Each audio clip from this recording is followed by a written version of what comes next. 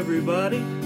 We'd like to invite you to visit South Dakota through the eyes of local Lou. She'll take you on a tour of lots of things to see and do. So enjoy your virtual visit through the eyes of local Lou.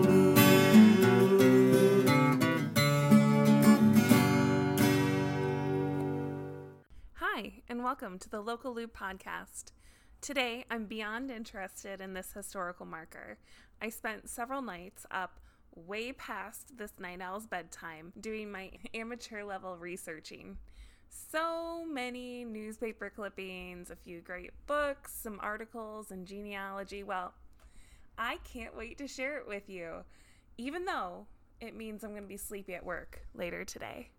Buckle up, Buttercup. I have a doozy for you. Historical marker. The hanging of an innocent man.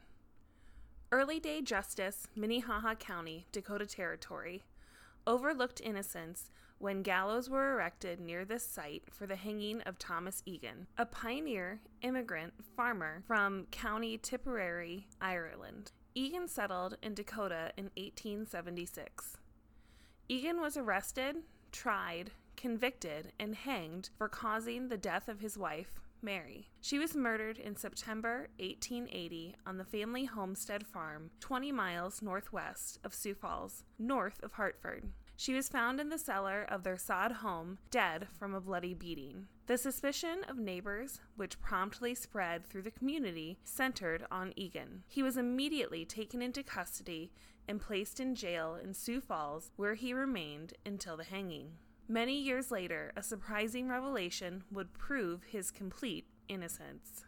Mary Hayden Lyons was a widow with a 5-year-old daughter, Catherine, when she married Egan in 1866 at Madison, Wisconsin. When the couple later moved, Catherine remained behind with relatives.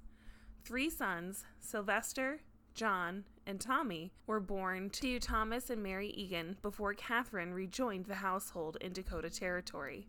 Soon thereafter, on November 23, 1879, Catherine married a neighbor, James Van Horn. During the trial, James and Catherine Van Horn testified for the prosecution, a fact which angered Egan greatly. When the day of sentencing arrived, Territorial Judge Jefferson P. Kidder asked Egan if he had anything to say. With an angry scowl, he replied, "Judge, I have nothing against anybody in the court or anybody around the country except the Van Horns. They betrayed me, and may the curse of God be upon them. I can stand it, sir. The law may not reach the Van Horns, but the curse of God will." Catherine Van Horn lived 45 years with the words of her stepfather ringing in her ears. On June 3, 1927, on her deathbed at age 65 in Seattle, Washington, she confessed that she had killed her mother. She wrote, "Back in South Dakota in the early 80s, I killed my mother. We quarreled and I hit her again and again over the head until she died. No one ever suspected me. My stepfather, Thomas Egan, was hung for the crime. He died, vowing his innocence." It took 3 drops from the hangman's trap door on July 13, 1882, to end the life of Thomas Egan. On the first drop, the rope broke, and Egan was carried back to the platform. On the second drop, a deputy inadvertently broke Egan's fall, and the hanging man was dragged to stand on the trapdoor for a 3rd time. Following the 3rd drop, the official physician declared him dead. Historical marker, the hanging of an innocent man, located outside the Old Courthouse Museum, Sioux Falls, South Dakota. When I read this historical marker outside the Old Courthouse Museum, a couple came along and started to read it as well. And I suggested to them, don't read the back of this one. It's pretty frustrating. Neither of them seemed really interested in having a conversation with me about it, so I moved along. I'm wondering if they found it to be as frustrating as I did, or maybe I'm putting myself too much into the scenario. The whole thing is the story, it isn't a story. It's a real human that was hanged for something that he didn't do, and it almost feels like the fact that the hanging was botched until the 3rd time's the charm. It feels like an omen to me. I don't know how one could stop a hanging in progress, but continuing to hang a guy over and over again seems pretty insane to me. It also makes me think, what about the witnesses? Wouldn't that be something to hear what people that witnessed it thought? Not exactly at that moment, but maybe later in their lives. Watching an execution performed 3 times on one person has to leave a mark. Let's get to know the Egan, Lyons, and Van Horn families. Mary is the heart of our story. The moment her heart stopped beating, the story really takes off. Mary was born January 26, 1835, in Ireland, to her parents, Edward and Elizabeth Hayden. Edward, Elizabeth, and Hayden, gosh, none of those seem like very Irish names. So I'm wondering how much family lore is going to play a part in her early genealogy. I don't find anything about these people. Possibly Mary was born in Ireland with her family. But maybe they just weren't from there. It doesn't really matter. Let's not get too distracted by where the Haydens are coming from, and let's focus on where Mary goes. Mary goes to America. Mary meets Michael. Michael and Mary marry. Michael and Mary Lyons settle in Wisconsin area, at least long enough to have a child, Catherine Lyons, when Michael dies as mysteriously as he enters the picture. Poof! Mary's a widow, and she has a kid. Mary isn't single too long, though. She marries Thomas Egan in 1866. Catherine is 5 when all this happens. In the next 10 years, the family grows by 3 boys. Thomas, the leader of the Egan family, decides to move to the Dakota Territory. So the whole family gets uprooted. Well, the whole Egan family gets uprooted. Mary, Thomas, the 3 boys, they move, but Catherine, about 15, stays either in Wisconsin or Iowa. It seems like it was possibly Iowa, but I've seen it both ways. Either way, she doesn't come to the Dakota Territory. They leave. She remains. The Egan family settles in just north of what is now Hartford, South Dakota. They have a sod home, pretty on brand for the time period. Their sod home has a nice cellar for keeping food storage, and maybe a few family secrets. By 1878, 1879, Catherine has rejoined the family, and at her perfect age of 18, just so happens to, within a year of moving back with the family, marries James Van Horn. And Catherine now moves from the Egan household to the Van Horn household. But she doesn't have very far to go. It's right next door. November 1879. That means we're getting closer to September 12, 1880. The clock is ticking, and Mary only has 10 months to live. Mary Egan wakes up on the morning of September 12, 1880, and probably spent the morning doing what all pioneer women did: cooking, cleaning, tending, sewing, running a sod household like a well-oiled machine. This day was different. It was different in a way that she was alone on the homestead. Catherine knew her mother was alone that day. Tick-tock, Mary, your time is up. Catherine went to talk to her mother. We don't know what about. We don't know if the tools of Mary's destruction were there already in the home, or if Catherine brought them. Outlawed Tales of South Dakota by T.D. Wells goes into the most details I was able to find on the trial and the confession of Catherine, and together it's easy to piece some things together, but much will remain a mystery. We're not able to determine the intent, not only of Catherine, but of the other Van Horns. Oh, that's right. Catherine's husband James and his father William wanted the timber claim that Thomas Egan had.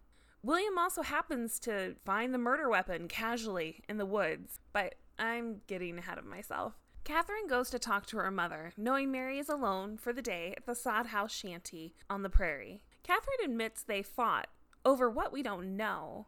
We do know that it was taken to 2 graves. Mary knows, and Catherine knows, but we will never know. Somehow the verbal argument spirals, and Catherine full-on assaults her mother, bludgeoning her with a picket pin. Once the rage stops, Catherine, now in a panic, shoves the hopefully dead body of her mother into the cellar and closes the trap door, and walks away into the woods between the homes, where she cleans up and leaves the murder weapon. Those who saw Mary's body in the cellar described it as she were half reclined against the wall. possibly that she was not fully dead when placed there and tried to get up before her last breaths escaped out of her blood-drenched body. In a December 15th, 1881 Canton Advocate article, the crime scene, as it were, a few weeks prior to trial, were described. They said the house was deserted and gloomy, with walls in the cellar still covered in Mary's blood. The rest was overdramatic fluff. That, to me, always sounds, in my head, like an old-fashioned radio show.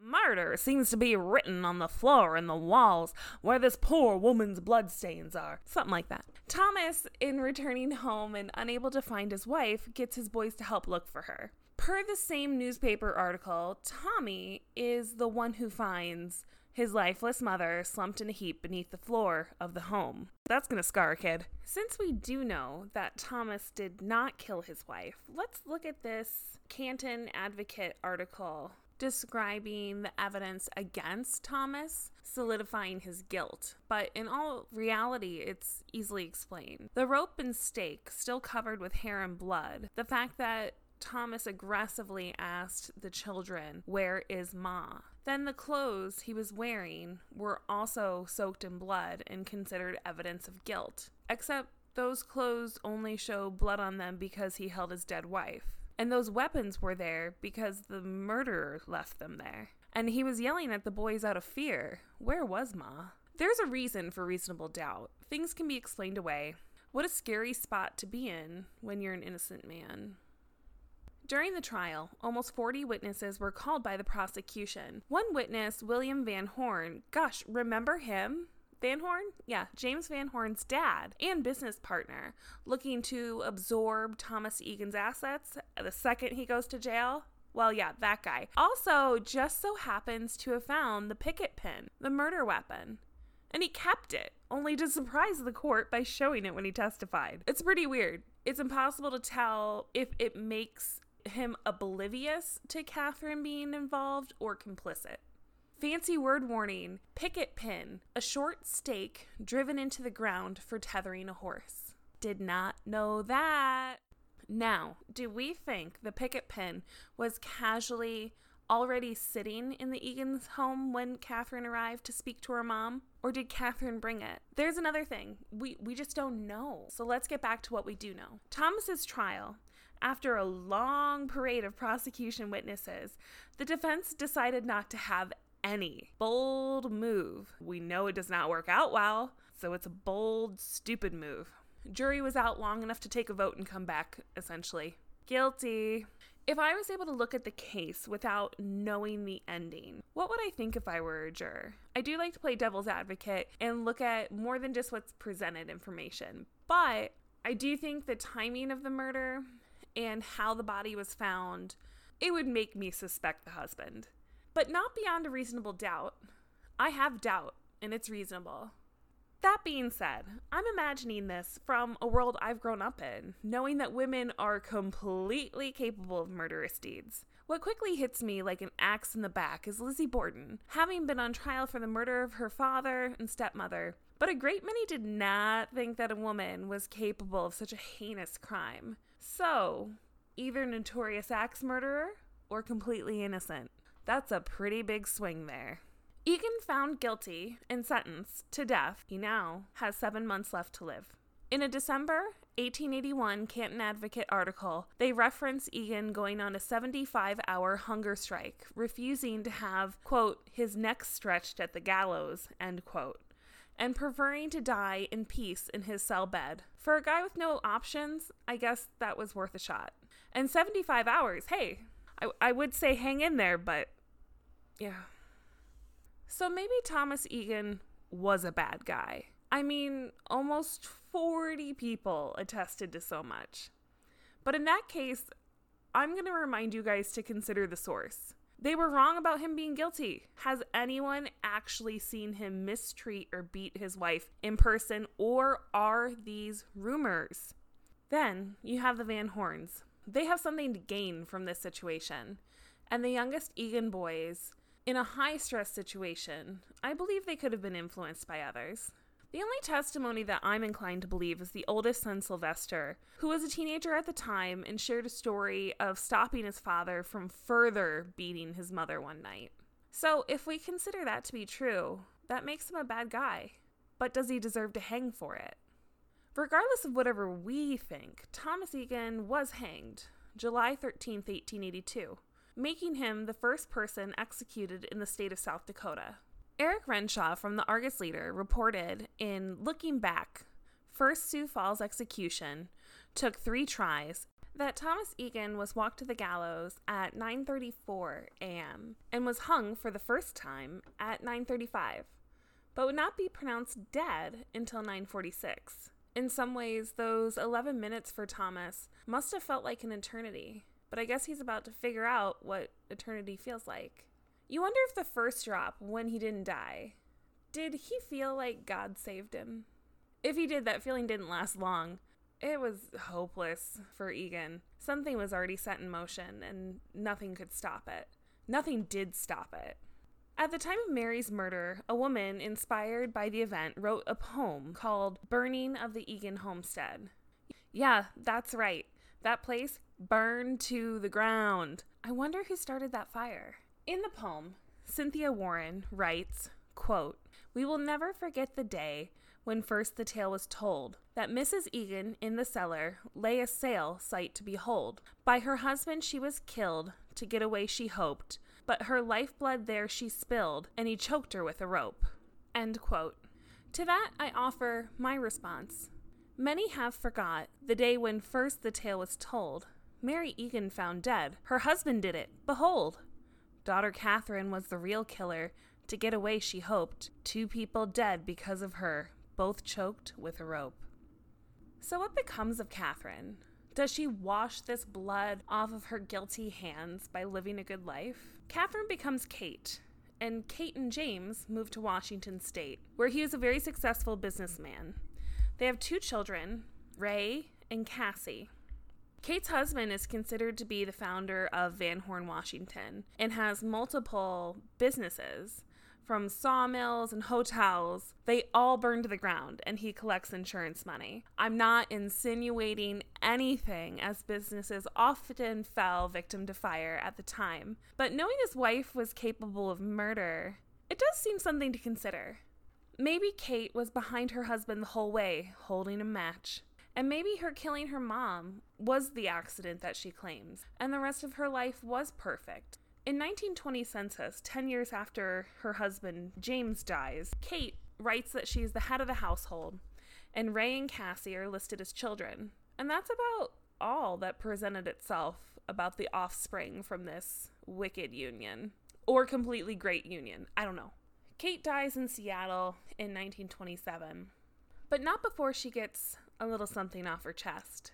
As the historical marker tells us, she finally confesses to the 47-year-old murder of her 45-year-old mother.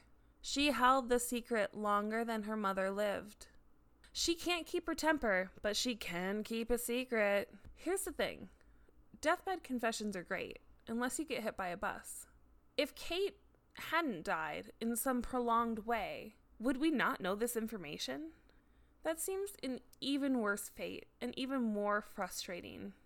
Kate's dead body rests next to her husband in Lakeview Cemetery in Seattle, Washington. Must be nice. So, where are the bodies buried?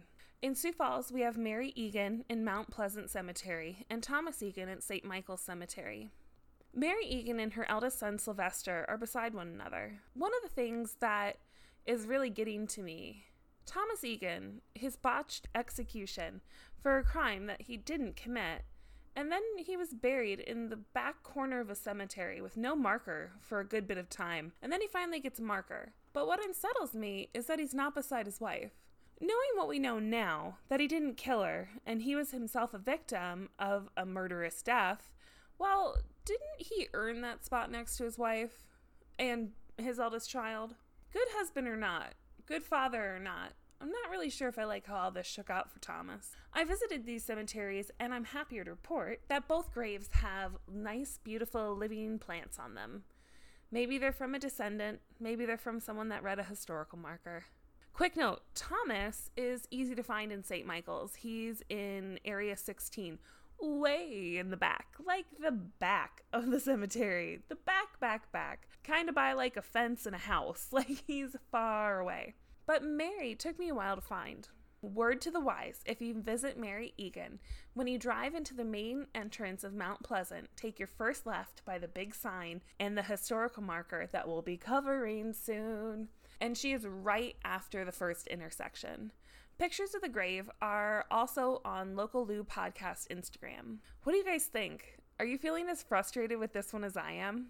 A little behind the scenes info on this episode. I was so excited to get this information out there. I'm recording this after midnight on a work night.